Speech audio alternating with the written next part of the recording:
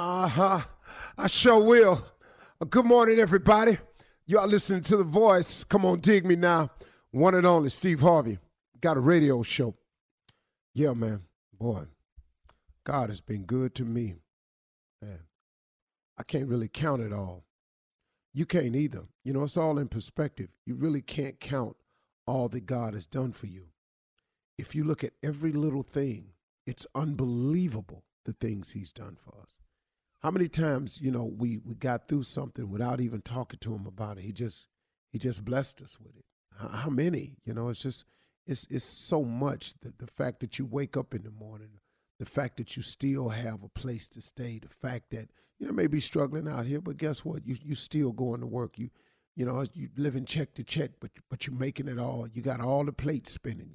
It's hard. You got a lot of plates spinning, but you keep them up there somehow. Every now and then one break, but he put two more back up there that look a little bit better, and you got to get to spinning them. So it all works. And then you got a lot of people who just can't seem to mentally put it together as to, why their life isn't in the position that they want it to be. We talk about this oftentimes, but I want to try another angle with you today.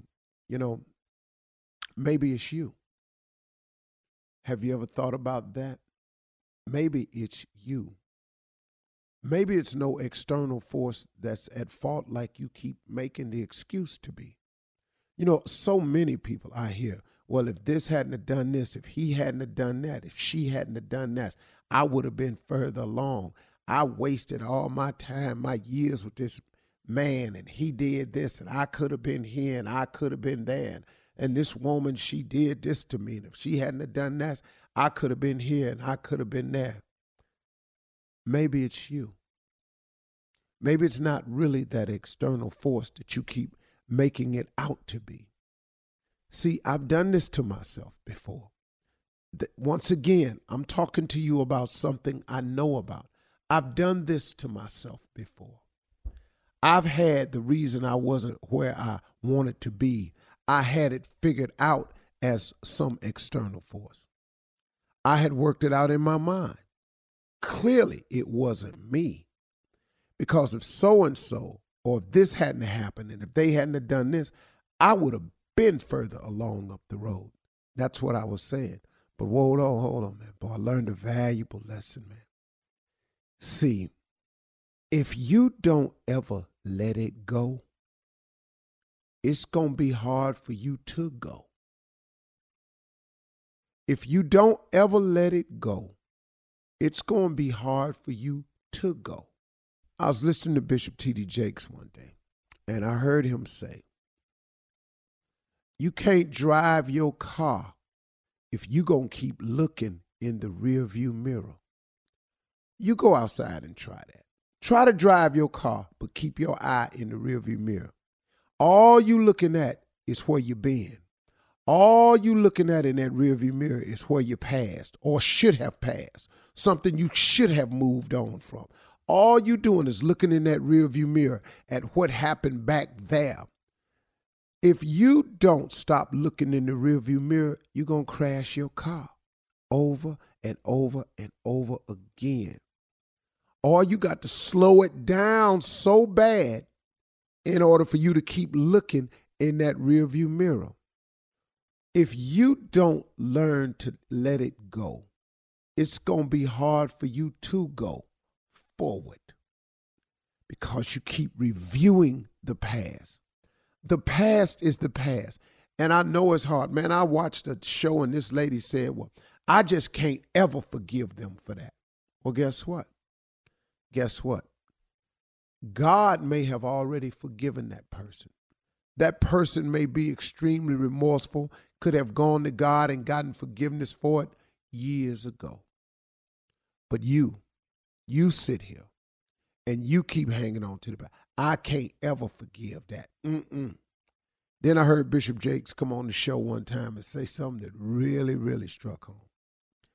You keep drinking the poison, waiting on your enemy to die. He said that, I just shook my head and went, wow. You drinking the poison, waiting on your enemy to die. Revenge is poison. to you.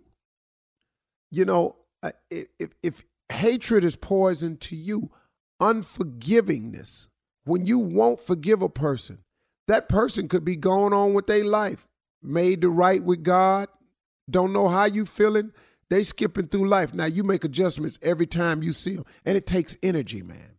It takes so much energy to hate. It takes so much energy not to forgive. Now they come in the room, you got to avoid them, stay over here. Here they come now. You got to make a situation over here. They come into the house, it's family reunion. Here they come. Where they going to be, in the basement? I'm going up here on the third floor. I want to go out here and get some barbecue. She out there at the barbecue stand. Oh, Lord, I don't want no barbecue. I just eat this potato salad. People, man, take themselves all out of position trying to make adjustments when it would simplify your life if you would just let it go. Maybe you ain't where you need to be because of them external forces altogether. Maybe you're not where you need to be because of you. Because you won't let it go. You won't move forward. Look at this, ladies. Let's say you've been in a situation with a man for years. It didn't work out for whatever the reason. It just didn't work out.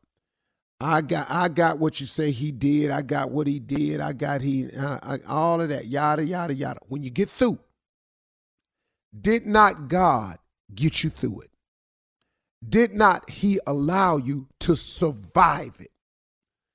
I got some cuts on you. I got you been a little bit bruised, but did he not get you through it? So now that he's freed you from it, now he done went on, he got a whole nother family over there somewhere.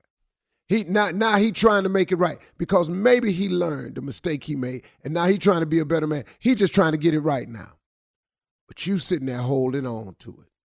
You drinking the poison, waiting on your enemy to die. So now instead of you enjoying the blessing of finally being free from a situation that was not healthy for you, you create an even more unhealthy situation in your mind by hating, by having revengeful thoughts, by hoping he fall on his face. Maybe you even doing something to the other situation to make sure they struggle. Oh, man, you drinking the poison, waiting on your enemy to die. Maybe you ain't where you ought to be in life, not because of your external forces, but maybe it's you. If you don't let it go, it's going to be hard for you to go. You can't keep driving your car looking in the rearview mirror. Come on, man. Forgiveness is not for the other person. Forgiveness is for you.